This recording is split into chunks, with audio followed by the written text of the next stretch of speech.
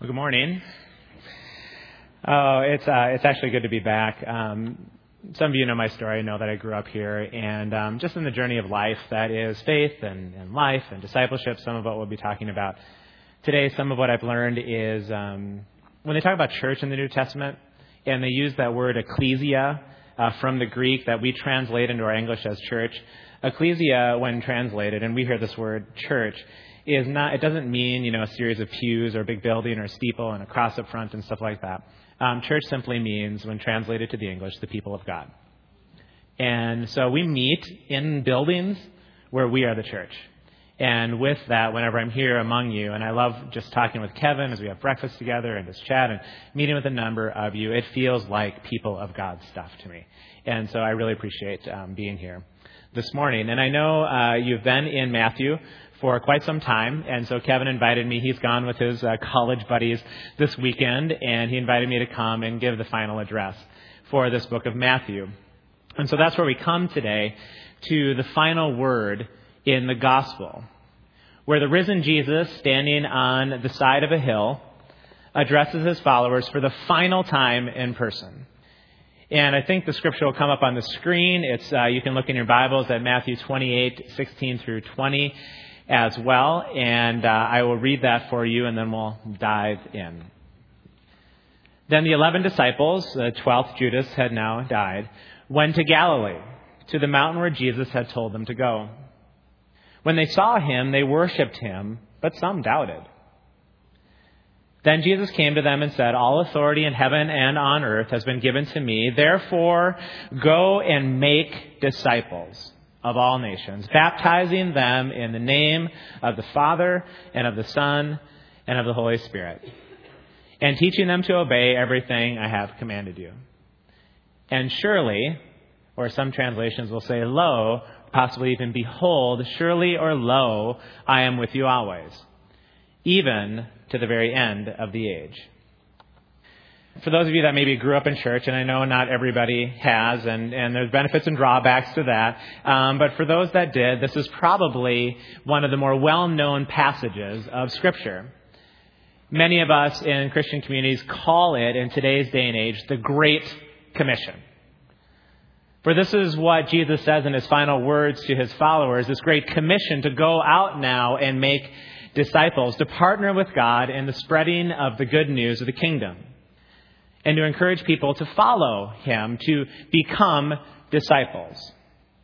As I've had a chance to be in a number of ministry context churches and parachurch ministries, Bethel University, where I now teach, as well as the seminary when I walked through the program there, this series of verses provided a foundation or a basis for much of what that church or ministry would have been about. In seminary, there's entire courses and even tracts devoted towards evangelism and discipleship.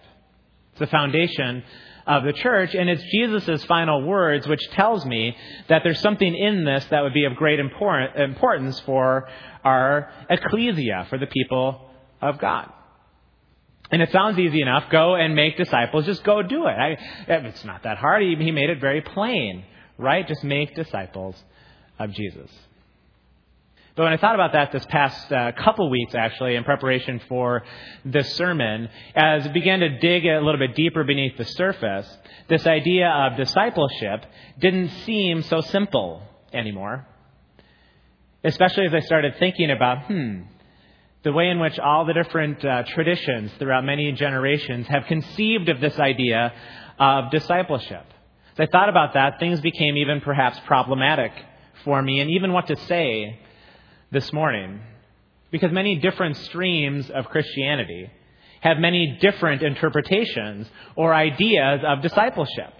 So when that word disciple is said, when actually played out among many different traditions or paths of Christianity, it ends up coming out very different. This became apparent to me as I had an opportunity to do my PhD research in the western suburbs of Minneapolis among 12 different churches, of very different kinds of traditions, all of them saying, we are committed to the Great Commission, we're going to make disciples, and yet when you see how it plays out in their church context, the emphasis or the way in which discipleship is done was quite different.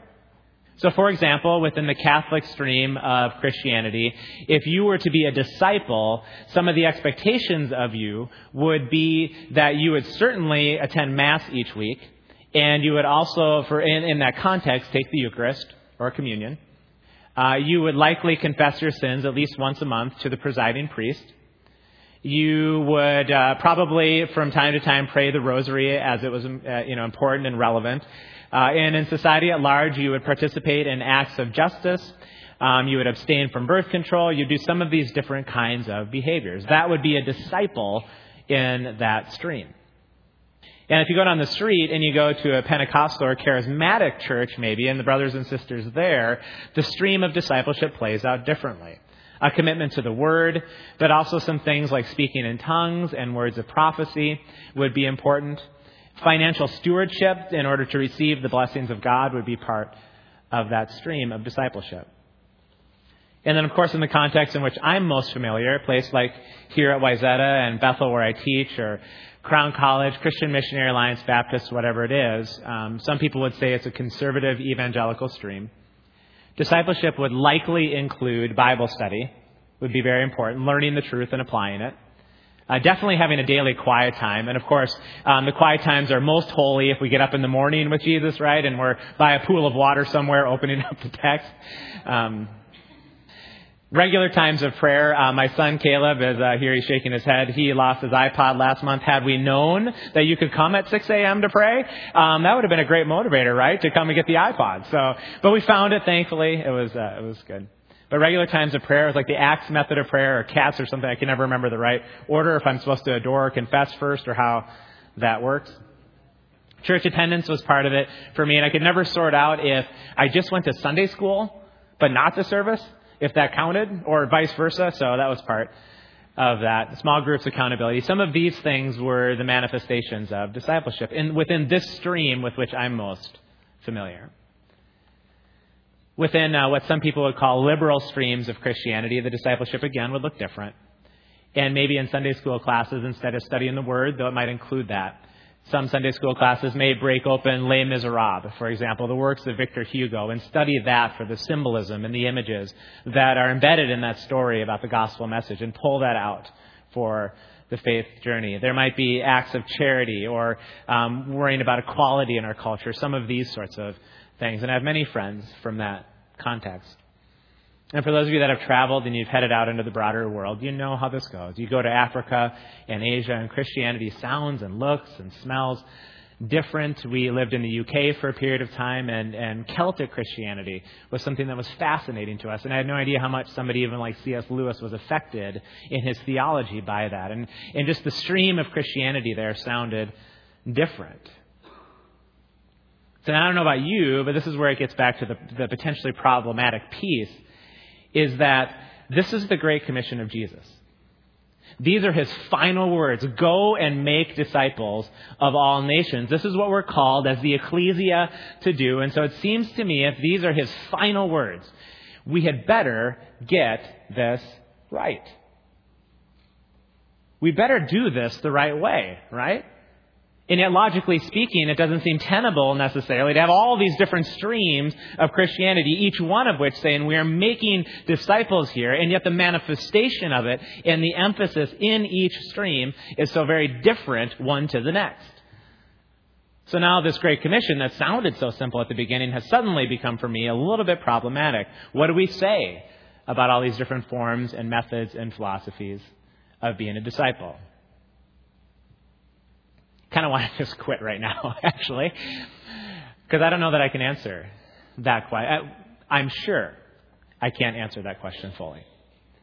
I know I'm not qualified to judge where and when and how and why Jesus interacts with his creation that he brought into being. I know I'm not. And yet in that, there's something in me that wants to at least dig a little bit deeper beneath the surface, to try to get it underneath some of this, to try to understand some things, to maybe bring some light into this because, as I've said, this is our life, right? We claim to be disciples. We claim that these words of Jesus on a hillside 2,000 years ago matter to us. So what do they mean? What do they entail? Are there right and wrong ways to approach it? Or could we cut through all of it and somehow bring an understanding to this that may help tie it all together? That's what I want to try to do this morning in our remaining time. I don't know if what I'm about to say will help do that. I really don't. What I'm going to present for your thinking this morning is research of mine that I went into the last several weeks in trying to unpack this question myself. And in doing that unpacking of that question, my starting point was actually another question. And this is where I often start when I'm trying to dig into something like this. The question that I ask myself in these couple of weeks, my wife knows this. I talked about this a lot the last few weeks. And anybody who walked in our door, it didn't matter if they were a salesperson or not, they were going to get the same stuff. I know what I think of when I hear the word disciple. I just sort of dress that all out for you. But I wonder how those people back in Jesus' day would have heard it. I wonder how those 500 or so, some odd people on the side of the hill would have heard it when Jesus said, "Go and make disciples, and lo, I'm with you always," in this whole Great Commission. How did they hear it? What would it be like for us if we were not Western suburbanites of Minneapolis, but instead first century Jews sitting on a hillside, listening to these words of Jesus? What would they have meant? And if we can figure that out, will that help us at all today in our understanding? Now, generally speaking, the reason why I asked that question is it's sort of, I guess, in some circles would be considered basic exegesis. They're just getting into the text and trying to figure out what's there. Academics are just a bunch of knuckleheads. I'm among them on this. But what academics will say about this process is they will say what you're doing is you're trying to get into the Sitzenleben of the text, which is this German phrase for meaning setting of life. Okay, why it has to be in German? Well, that's the knucklehead part, right? It sounds more official. Somehow, if you arrange the Arabic characters of our alphabet into a different language, somehow has more authority if I say Sitzenleben instead of setting of life. I don't know. I don't get it. But yeah, I'm one of them. Hopefully not too much. And so in that, and what's exciting about it is anybody can do it. You don't have to have a bunch of fancy letters after your name. I teach students for years just basic exegesis, and I love it when 20 and 21-year-olds come out of class and say, "Man, A, the Bible is really exciting. B, it's really exciting. C, it's really exciting. And D, I think I can do it." And it's really exciting to just give them those tools that you can get behind the scenes into the Sitzenleben, the setting in life. How did they hear these words? And if we can figure that out, maybe it'll help us cut through all of this clutter of all these different discipleship streams. Okay? So that was my first thought. The second question was much more of a practical one. And it just was, we have limited time this morning. So what part of this commission should we focus on? And as I thought about that, there's many different pieces of this text that I really find compelling, including baptizing them in the name of the Father, Son, and Spirit.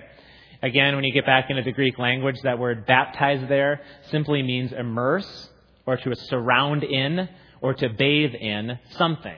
It can be water, often is water, obviously, but it simply just means to immerse. And so as we're calling out disciples for those who will follow Jesus, the call of the ecclesia is simply to immerse them into God. Father, Son, and Spirit. Immerse them, surround them, bathe them in God. That would be an interesting sermon, I think. We could talk a little bit about how all authority is given to me in heaven and on earth and how important that was for them to hear. Because in that culture, the Caesars, the ruling people, the Julius Caesars, Octavius, Tiberius, all these Caesars, they called themselves in that culture the Son of God because the Caesars were considered to be divine. So Octavius, the son of Julius, called himself, and you see it all throughout Roman literature, in poetry, in archaeological inscriptions, how he is the Son of God, and he will usher in peace and prosperity and a kingdom that will never end. And this is all attributed to Octavius and then Tiberius. And Jesus says, "No, I'm the Son of God. All authority is given to me." So they would have heard that in that way then. We could have focused a bit on they all worshipped, but some doubted, which resonates a bit in my own journey. And we even talked about it in prayer time beforehand, how common it is that we're so utterly convinced that this is all true, and yet there's one little piece that's always like, I don't know. And just to walk through some of that and how natural that is, and that was true of the people on the side of the hill. And those would have all been interesting, but the one that I picked this morning, primarily because I think it'll help, I hope, cut through some of the tension and the complexities of this idea of all these different streams of discipleship and what this commission means, is that last phrase of Jesus. And surely, or lo, I am with you always, even until the end of the age. And lo, I'm with you always, even until the end of the age. But I recognize even as I say that, on first blush, to me anyway, it felt a bit anticlimactic. The other one sounded pretty interesting. And now what are you going to do with this one in the sermon this morning? I mean, give me a break. What are you going to do? You're going to talk about discipleship.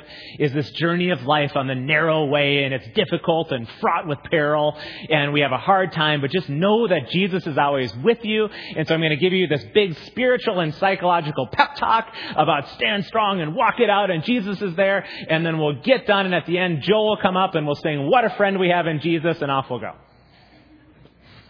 Joel's ready. I told him, be ready, just in case we need to stop and just roll with it. We could do that. But then I realized again, that's how I hear that phrase. Lo, I'm with you always. How did they hear it? How would they have heard that phrase? And if we can figure that out, is there anything that might be helpful for us? I believe it's a critical question because I do believe that when properly understood, these final words of Jesus about being with us are fundamental to whatever notion we have of what the discipleship journey holds and what it means to call people into the life of God as His ecclesia, to make disciples. Let me explain why I say that. And I keep just doing the setting of life stuff, but the people on the side of the hill when Jesus is saying these words would have seen Him likely in ways, quite frankly, that I don't often see Him. When I think of Jesus, I think of Jesus as Son of God, or as King, or as ruler, or the one through whom the universe was made. And all of those things are true about Jesus. But the people on the side of the hill would have seen Him maybe in a way with which I am unfamiliar. And the way they would have seen Jesus back then is as a great teacher of the law. In fact, they would have seen Him as a rabbi.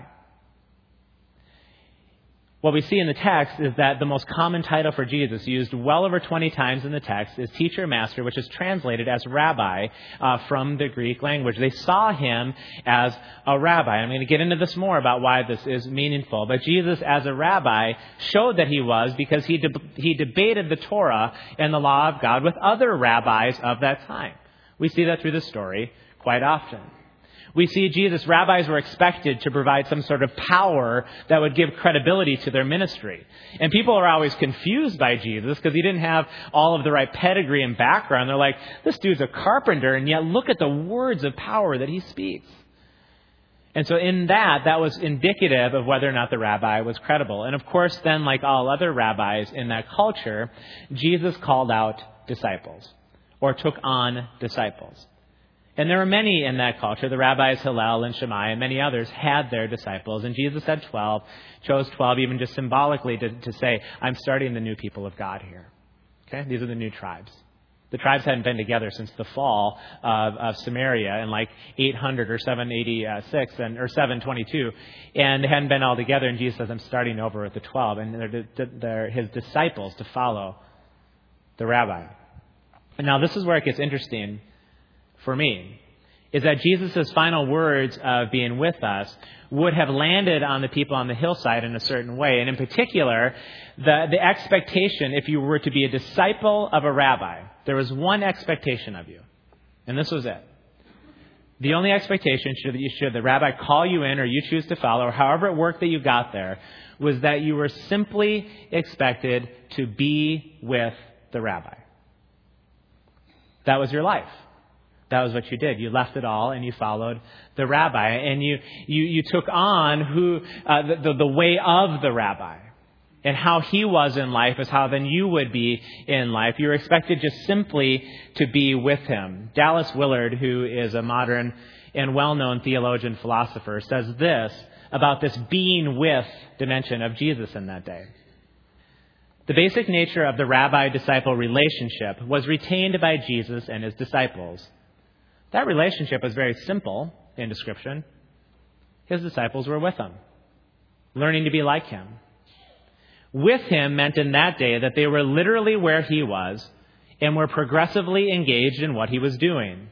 So as he moved around from Jewish villages and towns, and especially around Jerusalem, his main disciples were with him in all of this. And during his post-resurrection presence with them, when he trained them how he would be with them after his ascension without visible presence, he then gave them the instruction to make disciples of all nations. As you start putting this all together now, why did Jesus need to say these words on the side of the hill, "Lo, I am with you always, even until the end of the age"? Well, it wasn't a spiritual pep talk. He was about ready to leave. And if the expectation when he says, "Go and make disciples, I want disciples of me throughout Judea and Samaria and even into the end of the age," that would have been confusing for the people on the side of the hill because, hey, you're leaving. How am I going to be with you, which is the expectation of any disciple? How will I be with you? And Jesus had given the disciples some instructions and said, guess what? I am going to leave for a time. Before, he didn't say 40 days, but 40 days later, what happens? They're hanging out in the upper room, wondering what in the world to do. Jesus has disappeared. He says to be with them. I don't get it. I don't understand. And suddenly the sound, like a rushing of wind, fills everything. And bang, Jesus sends his Spirit. And in that time, Peter finally gets it. He's like, I think I understand all of this. And he stands up and he gives this great sermon in Acts 2 and lays out the life and the death and the resurrection of Jesus. And the Spirit has broken from the temple and into the lives of people so that we're now the temples of the Holy Spirit. And in that, Jesus says, this is how I'm going to be with you. I will be with you, even until the end of the age. So be my disciples. Because I'm here, and I'm with you. And the expectation is of any discipleship is that we're with him. Discipleship is not first and foremost about a theological understanding of things. Discipleship is first and foremost not about a series of behaviors or about subscribing to a series of written or unwritten rules of a given Christian context. Discipleship at its core, at least how the people on the hillside would have heard it 2,000 years ago, was simply this: spend time with the rabbi. Let him govern your life. And there is more to it. When I even say those words, let him govern their life, there was an expectation among the people there that as they spent time with the rabbi, certain things would happen. Dallas Willard says this: they, the disciples in Jesus' age, were simply with their rabbi, serving him, and here's the key part, becoming like him in thought and in character and in actions. Being with the rabbi, serving him, and becoming like him in thought and character and actions. The idea being is that the way the rabbi saw the world, the lens through which, in our case, Jesus saw the world, becomes the lens through which we see the world. The character that Jesus had and manifested around him in his capacities and abilities becomes the character that we have in our capacities and abilities as we spend time with the risen rabbi. I don't know what your journey has been like, but so much of my journey has been, I understand the truth, and I know that I need to kind of go do it and stuff like that. But if I'm honest with myself, the very lens through which I view the world, the very character that I have inside doesn't always match up with the activities that I know I'm supposed to do. And yet what I found also in my journey is I simply spent time with the risen rabbi in a variety of ways, that the way I begin to view life begins to be altered. And the character that I have begins to be changed and transformed in that. And my Christian journey isn't any longer one of a fragmented life where I go do my church stuff separate from my athletics or work or social media or friends or family or travel or money. The whole thing begins to be governed by the way the rabbi would see it. And Jesus said, guess what? I'm with you for that very purpose.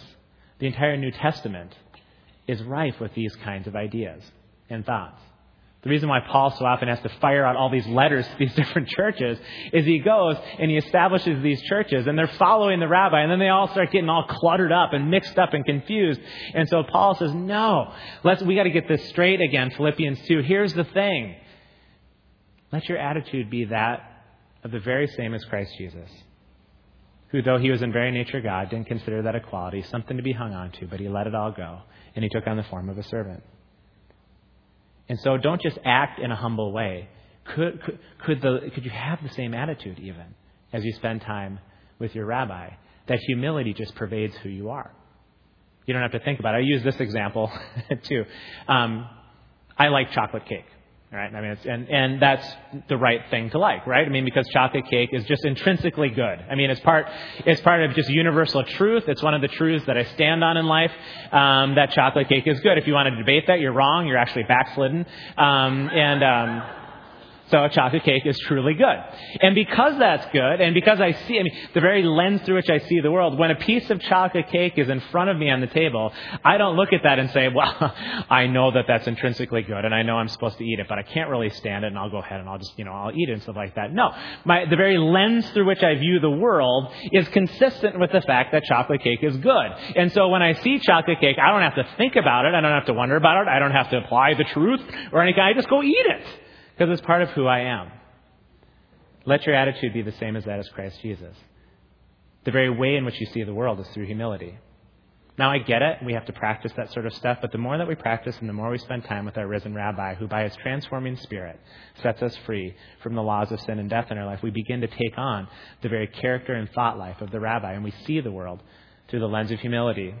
Or, 2 Corinthians 3:18, with unveiled faces, we're now being transformed into the image of the Son with ever-increasing glory. Or, 1 John 2:6, if you say you live in God, just live like Jesus did. Let that be part of your character. 2 Peter 3:18, grow in the grace and the knowledge of our Lord Jesus Christ. Ephesians 4, learn to speak the truth in love, growing in every way, more and more like Christ, more and more like the risen Rabbi. You're his disciple. Be with him. See the world the way that he sees it. Take on his character. Good news is you get to do it with grace. There's now no condemnation for those who are with the risen Rabbi. For the law of the Spirit of life sets us free. And I know that I've got disorder inside of me. I get that. And as I spend time with the Rabbi, the law of the Spirit of life, because there is no condemnation to come into the light, that which is in the darkness, can be transformed, and I begin to take his character. And so the way Jesus sees this world increasingly, hopefully, becomes the lens through which I see this world, or you. And as we abide in the Spirit, little fruits start to come. Stuff like, love and joy and peace. And I become a person of patience. I actually see the world in a patient way. That would be weird. Goodness and gentleness and faithfulness and kindness and self-control just become the way that I operate. Not saying I'm there, but that's the invitation. We may even learn to authentically bless those who curse, or pray for those who persecute, or turn the other cheek, or give away freely, cry for those in pain, turn the tables of disordered power, love the downtrodden, visit the prisoners, care for orphans and widows, learn to trust that each day the manna will yet again come, stand as people of light in the midst of darkness, and become people of deep truth, where when we say yes, it means yes. And when we say no, it means no. And there's no oath required. As we continue to follow our risen Rabbi, I'm compelled by this idea. It says in the Gospel of John that he begins to not any longer call us slave, but he calls us friend. Because my friends know what my Father's up to. And as we journey it out with the risen Rabbi, he begins to show us the deeper things of the kingdom, the really, really crazy stuff. Like, here's your enemy. Guess what? Love him. Love him.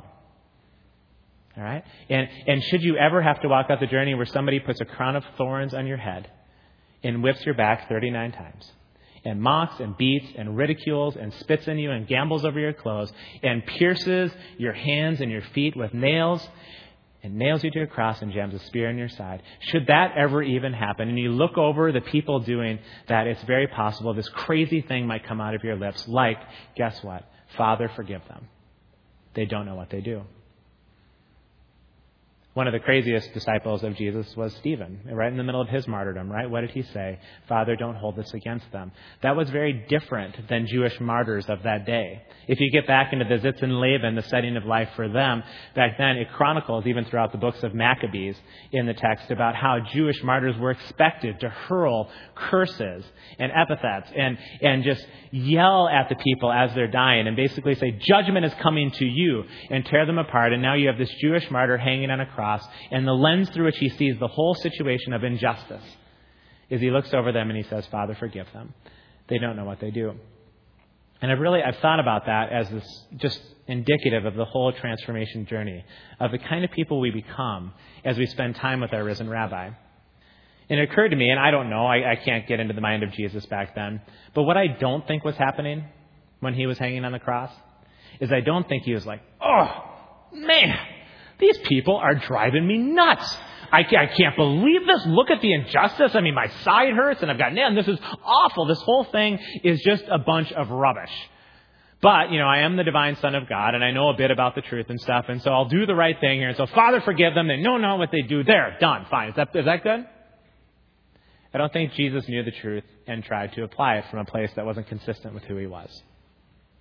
I think it was the lens through which he saw the world. I think he looked at these people that he brought into being, and he was able to see past the injustice and see past the pain. Somehow, in the very lens, something in him broke, and he said, Father, forgive them.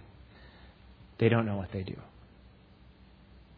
I wonder what it would be like to have that lens for life, the way that I experience life. And yet the risen Rabbi stands in the hillside and says, guess what? I'm with you. Come spend time with me. I'll teach you. I'll show you. You can have that lens too. John Ortberg is one of my favorite pastors in today's culture. I just love the way he puts things. And people often ask John Ortberg, or I heard him say in a sermon, John, how's your walk? How's your walk, John? And I hear that and I think, well, I think I'm a little backslidden. I didn't do my pool of liquid thing this morning and, whatever else it is. And John said, what I ask myself when I ask about how my walk is? I ask, how's my love? Am I seeing the world through the eyes of love again today? And all that represents, because God is love. So if I'm not in some way, and I don't mean permission, I don't mean everything's fine, I just mean somehow in the mysteries that is the kingdom of God and the love that's present, is that how I'm seeing the world? So as I pull all of this back together then, with that being said, and this idea that at least the people on the side of the hill, the way that they would have heard these words of Jesus would have been, come and spend time with me, and the way you think and your character and your abilities will all be transformed to be like mine. I mean, Jesus says this crazy stuff in the Gospel of John when he says, guess what? You follow me, you will be able to do everything that I do, and yea, even greater things. Really? Really? Yeah, because what if there's thousands of people becoming more and more like Christ in character, attitude, thoughts, and abilities? What if they were inhabiting this world? Imitating Christ, becoming like him, what would that world look like in calling other people into truth? So I pull all this together and I think about all these different streams that I mentioned on the front end. And I think about, using communion as an example of a discipleship behavior. And I know for me in my own journey of communion, it's been at many times and points in my life a rote exercise. Something that I just do. Come on, that's right, it's Communion Sunday. Okay, and the stuff's up front again. And I mostly just hope to not drop the grape juice container on the way by, right? I mean, isn't that, I had a successful communion because that thing made it through again. And maybe I even got the one in the center because it's holier. I'm just... No, those thoughts have actually, and my wife can attest, they've gone through my mind, right? Yeah, it's horrible. And I just hope it's not the little biscuits and then it's a big loaf. Anyway. It's been that in my journey. But it's also been something very different, where it's been profound time with the risen Rabbi. You see, when Jesus said, do these things in remembrance of me, that concept of remembrance in the Jewish faith was not to just remember back something that happened in the past. It literally meant to call back into present the reality and the power and the events of the past so that they are as effective today as they were back then. And Jesus says, do this in remembrance of me. Call me back into your midst. Immerse in, bathe in, surround in me in these moments. Let my power inhabit you. The early Christians got that. If you read their writings, many of them were accused as being cannibals by the broader culture because they were eating the flesh of Jesus. Now, I don't know about all of that, but there was a very robust sense of the presence of Jesus there. It's something that my family and I try to practice each week, just in the privacy of our living room, pulling out the elements. And the reconciliation power among the family of having Jesus in our midst in those moments is profound for our journey. And in ways in which maybe I wasn't seeing like the rabbi in that week, it calls me back into those places. It calls me back into that. And somehow it gets to be a little bit more transformed each week that we do it. I have many brothers and sisters. I myself haven't spoken in tongues. I don't know that I ever will. I don't even know where to begin, right? But I have many brothers and sisters who have, and I trust them with my life. It's been part of their journey. It's always interesting to talk about that particular subject. There's, in most communities, a few closet tongue speakers, right? And so I'd like to invite you to a public flogging after service if that's you. Oh, that's terrible, I know. But I trust him with my life. And somewhere in there, the risen rabbi has... I get it. I mean, I get that people have been abused by that idea. And I know stories of young men and women, 15, 16 years old, sitting around a campfire and being forced to sit there until they speak in tongues because that is the manifestation that you're actually a disciple. And I get that that's been abused. And yet I also get that some of my dearest friends in life have experienced that. And they have profound character of the rabbi in them, the risen rabbi. So even though it might not be part of my stream, somewhere in there it appears that Jesus is. I know being a part of this kind of tradition where we read the Word quite often, that I've read the Word in many contexts, and it's been mostly an exercise of developing my own sense of truth and knowledge, puff up a little bit. I know a little bit more than the rest of it. I got my Awana awards for that, memorizing a few more pieces of Scripture. And I also know that the Scripture has cut me to the quick. That it is almost as if I'm on that hillside with the risen rabbi right in that moment. And oh man, and you know what that's like when you're broken and how that transforms you. See, any of these discipleship streams can be filled with rote stuff that doesn't matter, and it can be filled with the risen rabbi. Think of how many times I've seen the musical Les Miserables in my life. And every time is the story of Jean Valjean and how the grace offered to him moves him to a place of brokenness and change, and how that perpetuates blessings throughout future generations for him. How that moves me to tears, and how another character, Javert, who's so encompassed by the law, and the law is what matters. And when grace hits Javert, and he's even offered grace by Jean Valjean in those moments, it is so, he can't even get his brain around it, and it is so awful and so terrible because the law is what matters, and he has to go kill himself. Because he can't get his brain around it. And that story to me moves me to tears in that. There's something in there that's transformed my vision. So the point of all of this is that simply being with the rabbi transforms the way that we think. In whatever stream in which we find ourselves, the message is still spend time with the rabbi. And that this entire crazy, wild, joyful, painful, confusing, wonderful, sorrowful, and lovely journey that we call life. In all of it, each day on our hillside, the risen rabbi stands. And he says, guess what? I'm with you. Come be with me. Allow me to shape your world. Allow me to show you how I would see this situation. Allow me to shape your character, so that possibly you could even forgive in the midst of injustice and love those who hate and pray for those who persecute. I can show you these deep mysteries of the kingdom. It actually, for me, makes evangelism quite easy. I know evangelism is kind of embedded in this text, and I'll close with this thought. Is that, for many years, evangelism for me was, to try to get the theological truth of things right, and say to people, hey, sort of the invitation into the theological idea was, if you died tonight, where would you go? And, that kind of thing. And try to convince them to say yes to Jesus based on some theological idea. I get that. And many people have been brought into kingdom life with that. I also wonder sometimes if they don't end up serving a theological box more than the risen rabbi in that. I also know and have even said myself, hey, and I've seen it actually more in our culture, right? Less than I've said, but more than I've seen, is that, if you follow Jesus, your whole life's going to work out. Everything's going to be just great, right? There's going to be nothing. And I think, The Son of Man says, if you follow me, I promise you, you will not have a place to lay your head. And if you walk this whole thing out, the cross may very well be in front of you. And if you really want to find life, you're going to have to die. And all of these messages that are the confusing conundrums of the kingdom in which life is found as our risen Rabbi beckons. So don't promise people that they're going to have an easy life if they follow the Rabbi.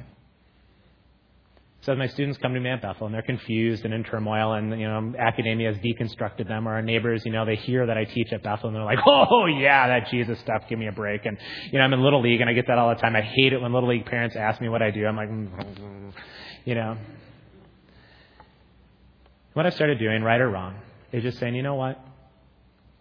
Why don't you just go try to talk to Jesus? Just give it a shot.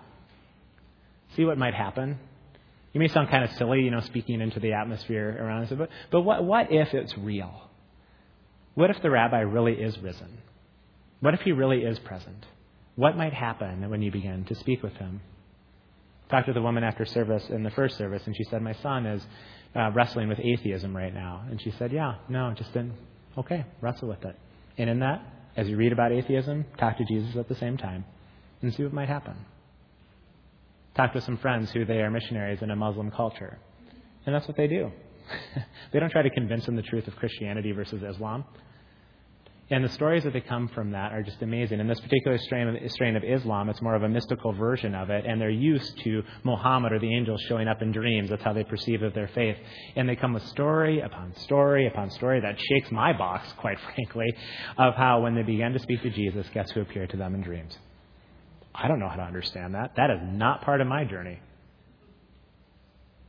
But I wonder what it would be like if we trusted people to the risen Rabbi on the side of the hill.